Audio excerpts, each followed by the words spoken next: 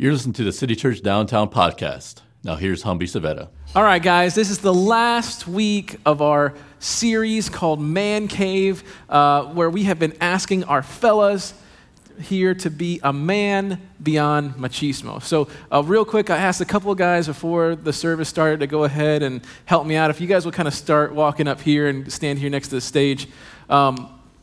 As we wait on them, I just wanted to take the time to talk about the pen challenge, right? So for you ladies, for the last 42 days, we asked you to pray for the men in your life, encourage those men, and to do both of those things without nagging. So I just want to let you guys know that as soon as this service is over, the challenge is done. Yeah. So all that stuff that you've been saving up, it's over as soon as this service is over. So fellas, I'm sorry, but you probably should have taken out the trash when she asked you to the first time, all right? You won't have to hear about it. But fellas, seriously, in all seriousness, if you're one of the guys in here that had someone that was praying for them, one of the ladies that were praying for them, or multiple women that were praying for them, let's just stop and give all of them a round of applause for being so awesome during this time.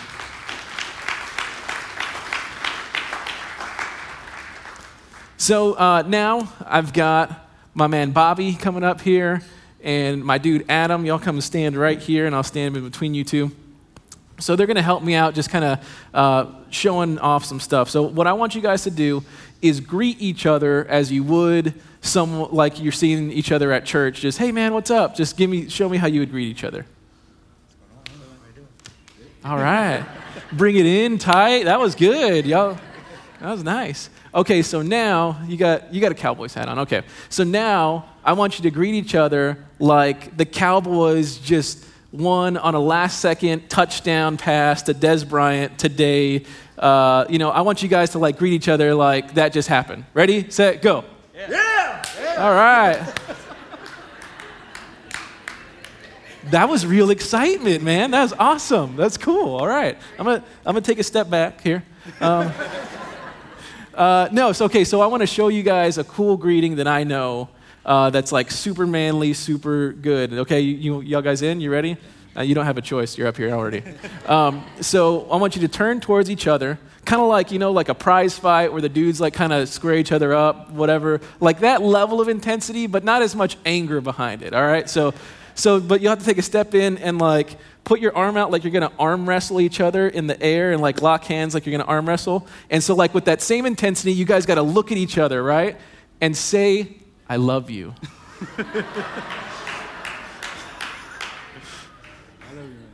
All right, good job. Give him a round of applause. Thank you, guys. Thank you. All right. Thank you, guys. So by judging from your reaction, a lot of you guys found this to be funny. But let's break down why we found this funny. So in a recent article in the Journal of Personality and Social Psychology, Caleb Warren and Peter McGraw explained one reason why we find things funny. And their theory is called the benign violation theory. That theory says we find something funny when two conditions are met. First, it violates the way we think the world should work. And second, it does so in a way that is not threatening. Well, let's look at that. This was not very threatening to us at all because we were neither one of those guys having to walk through all the things that I had them doing on stage. The second part of it is what I want to drill down on, is it was something that violated the way that we think the world should work. Because as we all know, two dudes standing on front of stage making a public display of love is not necessarily what we feel comfortable with, right? Like in that kind of way. Because dudes are like, oh man, yeah, bro. Like that's not exactly what we would expect from dudes. And when you look at the stereotypes, it's like, we all know them, right? Like boys in blue, girls in pink. Little boys are going to play with like trucks and all kinds of baseballs and basketballs and all kinds of stuff like that. And girls are going to play with dollies and teapots. And that's kind of what they're going to end up doing. That's what the stereotypes would say.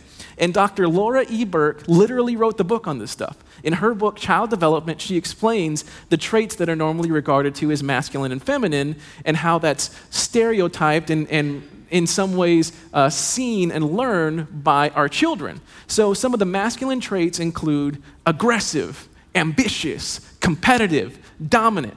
So think like Jean-Claude Van Damme in Bloodsport, right? Like that's masculine, that's the dude. Then on the other side, for the ladies, for the feminine traits, they would list considerate, gentle, and kind. So think of like Mary Poppins, even with like the little birdie sitting on her hand, so nice and sweet. So as we look at these traits, you see that the boys are taught in some ways to be mean, to look out for themselves, and to just do their own thing. It's the girls that are taught and stereotyped into being sweet and considerate and loving. So fellas, there are a lot of us, probably more than I'm comfortable to say, that are living out these stereotypes. There's a bunch of us that are living out this machismo in our life. There are too many of us out there that are being tough, right? That are being hard, bro, There are too many of us that are doing that. And I'm here to tell you that there's more to life than that. There's more to life than crushing it with your bros. There's more to life than going to work and like being the most awesome dude at work. There's more to life than being able to throw a football or shoot a basketball. There's more to life than fixing up a house or working on a car. And there's definitely more to life than owning people in video games.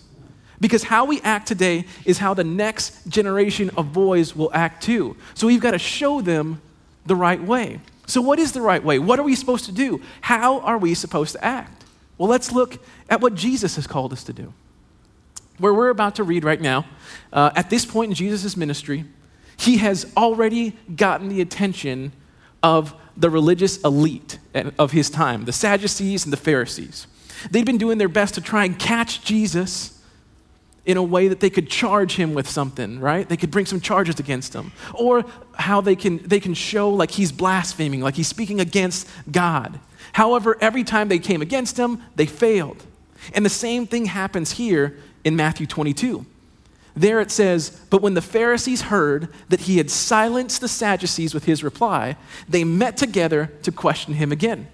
One of them, an expert in religious law, tried to trap him with this question. 'Teacher, which is the most important commandment in the law of Moses?' Jesus replied, 'You must love the Lord your God with all your heart, all your soul, and all your mind. This is the first and greatest commandment. A second is equally important. Love your neighbor as yourself. The entire law and all the demands of the prophets are based on these two commandments." I love how Jesus responds here to this.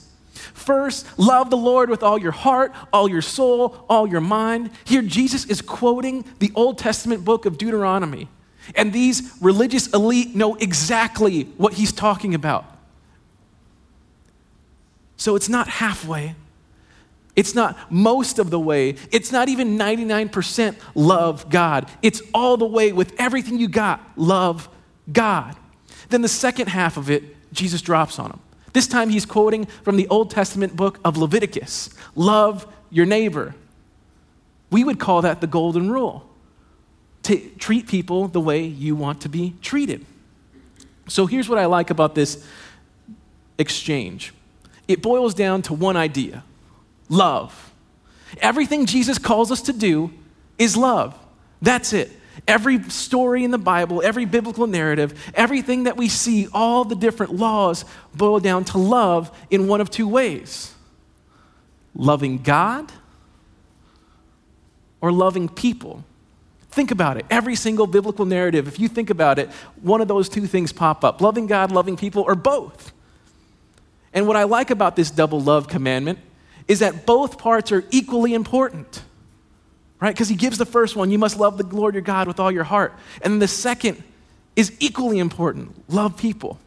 So if you love God, but you don't love people, you're a Pharisee, you're pious, you're completely heavenly good, always worried about what's happening in heaven and how that works, but you're completely oblivious and uninterested in all the people and all the things that are around you. That's not what God wants us to do. On the other side, if you love people, That's great. You go to and volunteer at a soup kitchen, you give money, you show up with food, you do all the things, you help out old ladies, all these different things. You're a great person by every single measure. But you don't love God, you're lost. Because here's the thing, you might be doing great things, but if you are tapping into the love and the joy that God has for you, you would be unstoppable, an unstoppable force. So here's where it meets us, fellas. Loving is not something that comes to most of us naturally. Instinctively having a loving heart is abnormal for most men. And what I find crazy is that a lot of guys that I know have no issues spouting out 4-letter words all day long, just 4-letter word this, 4-letter word that. Let me give you a couple of my favorite 4-letter words. I'm not going to curse in church, I'm just kidding. But the one word that they refuse to say, that they're afraid of saying, is love. And not only that, but dealing and acting in love. So with that being said, here's the big idea for today. A man beyond machismo loves God and loves people. A man beyond machismo loves God and loves people. So I want to challenge each and every one of you. Don't be a stereotype. Be a man beyond machismo. Love God. Be a man beyond machismo. Love people. Love the people that are around you all the time. So how can we do that? Well, let's start with loving God. Let's see what that looks like. For some of us, we might have been brought up in a culture where the way that we love God is by jumping through a bunch of religious hoops, a bunch of religious ceremonies. And that's the way that we love God, is by going and doing a ceremony and walking through the thing, whatever. That's how you love God. For others of us, you kind of grew up on the other side. You walk in the forest and you see nature, and that's how you love God, as you experience all these different things. Well, let's see what Jesus had to say about loving him. In John 15, he says this, I have loved you. So when I go like this, you guys come with me, all right? I'm not doing this for fun. I mean, I like stretching, but. So I have you as the Father has me. Remain in my. When you obey my commandments, you remain in my. Just as I obeyed my Father's commandments and remain in his. I have told you these things so that you would be filled with my joy. Yes, your joy will overflow. This is my commandment. Each other in the same way I have you. So guys, when you're reading through the Bible, when you're studying it, and you see something repeated in a small amount of space, that means it's incredibly important. This is the word that you need to be paying attention to. In just these few sentences, the word love or loved is used 7 times. That's how important it is in just these few sentences. This is my commandment. Love each other in the same way I have loved you. Remain in my love. Obey my commandments. That's how you remain in my love. So how do we know what the commandments are? Because we want to remain in God's love, right? That's how we love God. Obey his commandments. But how do we know? Well, the first way you know is by reading his word. Read the Bible. See what Jesus has done. See who he is. See how he acts and interacts with people. That's how you'll know who he is and what he wants. That's what you'll read about his commandments. Not only that, spend some time with him. Pray. Develop that relationship. Get to know God and see what his heart is. So there's a practical side of this. For some of you, you might be like, okay, reading, praying, yeah, I mean, I've never really done that before. I don't know. Let me help you guys out with this. Here's what I want you guys to do. I'm going to challenge you with this. I want you this week to schedule a God time and then do it, a daily God time. Now, I know, again, this can be a little bit overwhelming, but don't worry about it. This will take 15 minutes. You guys can give up 15 minutes a day super easily, all right? So here's what this might look like. For the first 5 minutes, you read the Bible.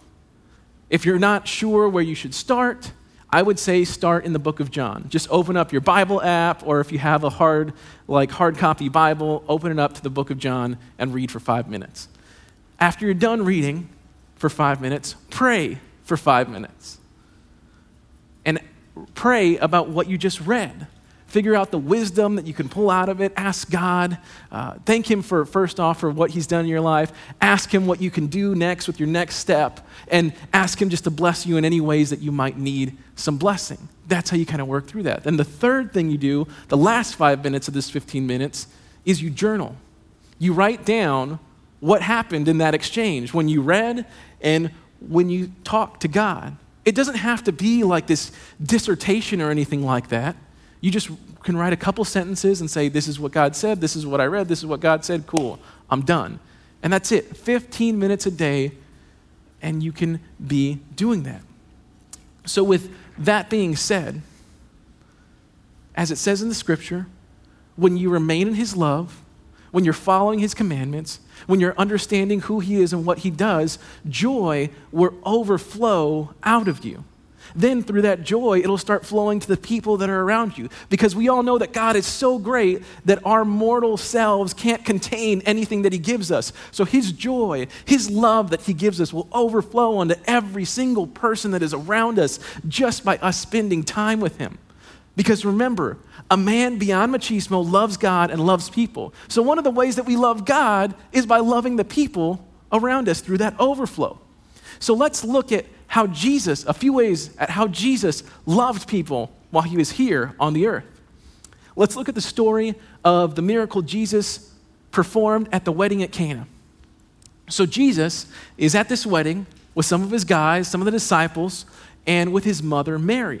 And they're sitting there hanging out, and Mary realizes that they have run out of wine at the wedding reception.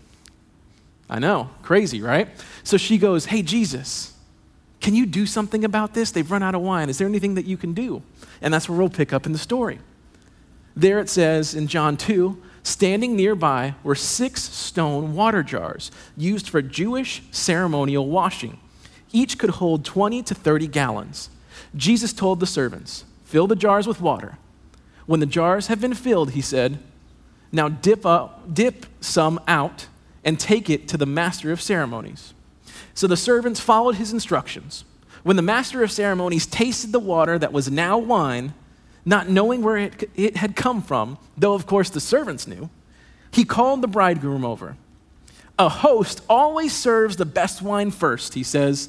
Then when everyone has had a lot to drink, he brings out the less expensive wine. But you have kept the best until now. So how did Jesus love people at that wedding that day? He loved them with generosity. They needed some wine to get them through the rest of the wedding festivities, to get them through that reception. And he gave them as much as 180 gallons of wine, right? Because remember, there were 6 stone jars that carried up to 30 gallons. So if you break down the math, that's about 680 liters, which in turn would be a little bit more than 900 bottles of wine. Yeah, let me say that again. Jesus hooked up that wedding with 900 bottles of wine. That's generosity, right? Like insane generosity. Not only that, remember how the man reacted? Oh man, this is fantastic wine. This is so good. Normally they bring out the cheap wine at the end, but you saved the best wine for last. So what Jesus did, what he gave them, this wasn't like a $3 box of white Zinfandel that he was handing them, right? This was like the $100, perfectly aged, beautiful, dark Cabernet that was just like amazing. So here's what he did. They asked for wine. Jesus gave them more than they could ever ask for at a quality that they couldn't even imagine getting. Isn't that just how Jesus works in our lives all the time? We ask for something and he gives us more than we actually asked for, in a way that we couldn't even have fathomed asking for it.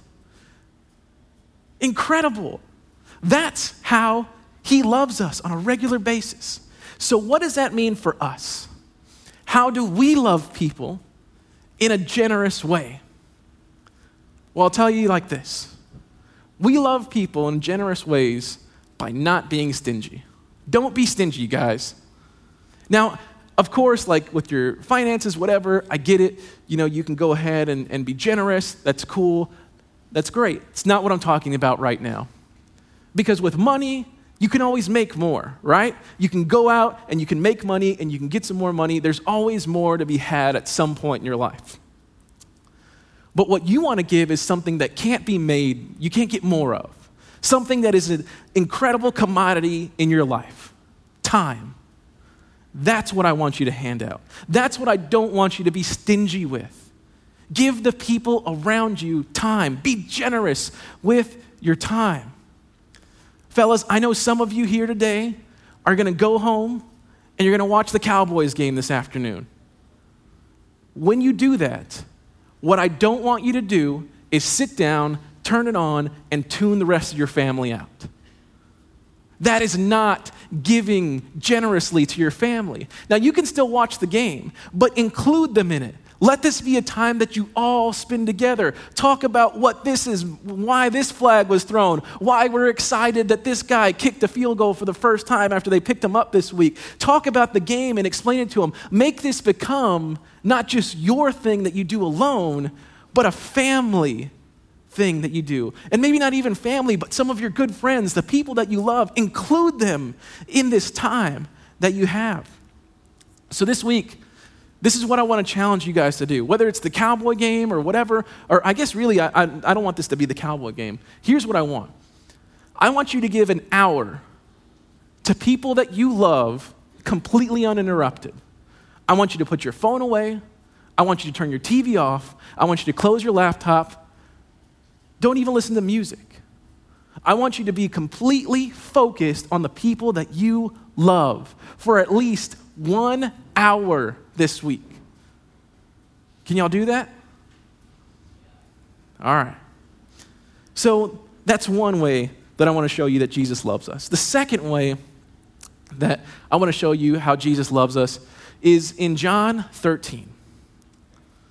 So there it says, before the Passover celebration, Jesus knew that his hour had come to leave this world and return to his Father. He had loved his disciples during his ministry on earth, and now he loved them to the very end. It was time for supper, and the devil had already prompted Judas, son of Simon Iscariot, to betray Jesus. Jesus knew that the Father had given him authority over everything, and that he had come from God and would return to God. So he got up from the table, took off his robe, wrapped a towel around his waist, and poured water into a basin. Then he began to wash the disciples' feet, drying them with the towel he had around him. This is absolutely mind-blowing to me. There in the scripture it says that Jesus knew he had authority over everything. He was in charge of everything in the universe. There was nothing or no one higher than him walking the earth. But yet, there he was, before he left, down on his knees, washing his disciples' feet. So to give you some more context on this, the only people that washed feet during that time were Gentile slaves. The Jewish people looked at the Gentile slaves as the lowest of low in their social ladder. So what Jesus was doing was saying, I might be the greatest in all the universe, but I'm going to serve you as if I were the lowest of the low. So let's just say he wasn't even who he was, right? Let's just say he was just a rock star rabbi because thousands and thousands of people were showing up to see him speak every time he spoke. And he was an incredible prophet. Let's just say he's those things and not the greatest in all of the universe in the history of history. Let's just say that. Even then, the levels that he dropped down to go to were incredible, were awe-inspiring. His disciples had never seen or heard of anybody doing something like this in their entire life. That's how he loved his people, with humility. And guys, the same thing needs to go for us. If we're going to truly love the people around us, it shouldn't be from a place of power. It needs to be from a place of humility. Because if the most powerful person in the history of the universe can be humble, you need to be too. If anybody had a reason to be prideful, it was Jesus. And I'm sorry, you guys just don't match up to him. I don't match up to him. So any pride that you have is ridiculousness. So some of you guys, you're dads. And I gotta talk about this. I need to tell you something. Guys, you can't be too proud to work your butt off for your kids. I've seen it before. I actually know of a couple of situations within our church where there are parents who are too proud to go and cut meat at Bill Miller's, who are too proud to bag groceries at H-E-B. Guys, that's not loving your family with humility. That just isn't. The idea of being a hardworking parent and knowing that you had to do that was instilled in me from when I was just a little boy. I would wake up in the mornings, go to school, and my dad wouldn't be there. He'd be at work already. I'd get home from school, go to bed at night, and I wouldn't see my dad. I wouldn't see him till the weekends because he'd be at work from sunup till way past sundown. He would be working on a truck, making deliveries all day and all night, working with his hands, breaking his back. He has never been too proud to love his family with everything he had. And that's what we have to do, guys. We have to love our families with the same amount of humility in the same exact way. Now, for some of you, you nailed this level of humility in the house. You love your family in the best way possible, and you guys are crushing it, and I want to commend you on that. But what happens is sometimes some of us might walk into the office. You might be like a little bit higher up, or you might not be. But as soon as you walk into the office, you throw all that humility out the window. You're like that guy where they're like, oh, you hear somebody talking, oh man, we got a bunch of stuff that we got to carry. Man, who are we going to find to help us? And then all of a sudden you're like this, like dipping into the shadows so nobody will see you, so nobody can find you. Like Homer Simpson into that bush as he backs into it. Or like you're at work and you see the dude next to you is just struggling. The guy doesn't know how to do the job. And you're like, well, that bro better figure it out. I've got my own work to do. That guy better figure it out, though. Guys, there is nothing that should be too dirty. There is nothing that should be too tedious. There is nothing that should be so unwanted that you don't do it at work. If you want to follow in the footsteps of the greatest leader in the history of leaders, I suggest that you start by taking on the work that nobody else wants to do. Not only will you be more Christ-like, but it's going to separate you from all those dudes that don't want to do that work. Not only that, the overflow of what Jesus has done for us will wash over to your coworkers. They're going to say, hey, why does that dude always do that stuff? Why is he always the one that takes the shifts that nobody wants? Why is he the one that always says that he'll take out the trash for everybody at the end of the day? And then they'll go, hey man, what's your deal? And you go, I know a guy that washed his friend's feet. And all of a sudden, you're able to let that love that Jesus gave you overflow to your coworkers. All of a sudden, everything can change. It'll just be exactly the way that Jesus had planned this whole thing, for it to overflow from him to you, to everybody around you. Generous and humble. That's how Jesus loves us. The culmination of Jesus' love happened not long after he washed his disciples' feet. Not too long after Jesus sat in that room and had his last supper, he was betrayed. He was charged and convicted to die on a cross. The person that was given authority over everything allowed himself to pay the same penalty that the worst people of his day paid. If that's not humility, I don't know what is.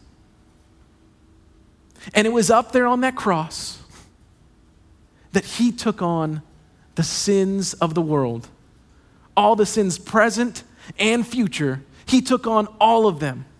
He was the perfect, blameless sacrifice for all of our sins. And it was there that he gave up his life so we could have access to a relationship with the Father in a way that we had never had before that.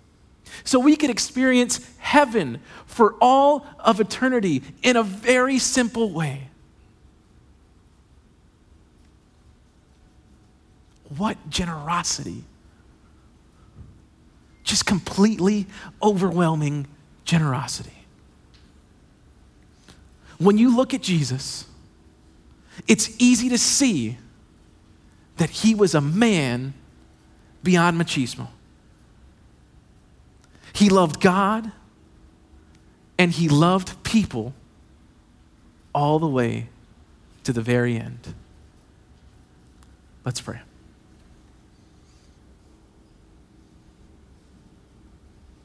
For some of you, you might not have started your relationship with Jesus.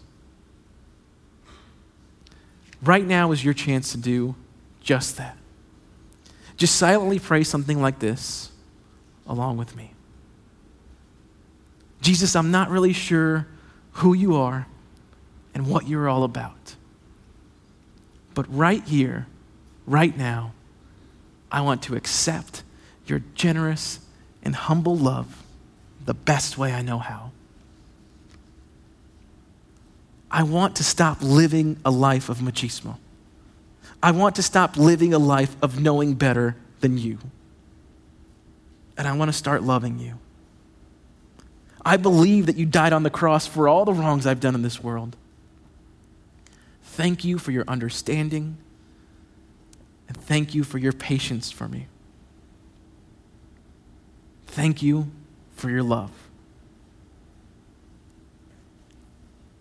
Now, with our heads still bowed, for everyone in the room, whether you just prayed that prayer right now or not, I want you to repeat this after me to yourself. Jesus, thank you for the generous and humble love that you have given me. Help me love you in the best way I possibly can. Help me love people in the same way. Let me be an overflow of your love. Let me be someone that is known for loving my family, friends, and every person I come across. Thank you for your generosity. Thank you for your humility in your love. Amen. Thanks for listening. For more information, visit citychurchdowntown.com.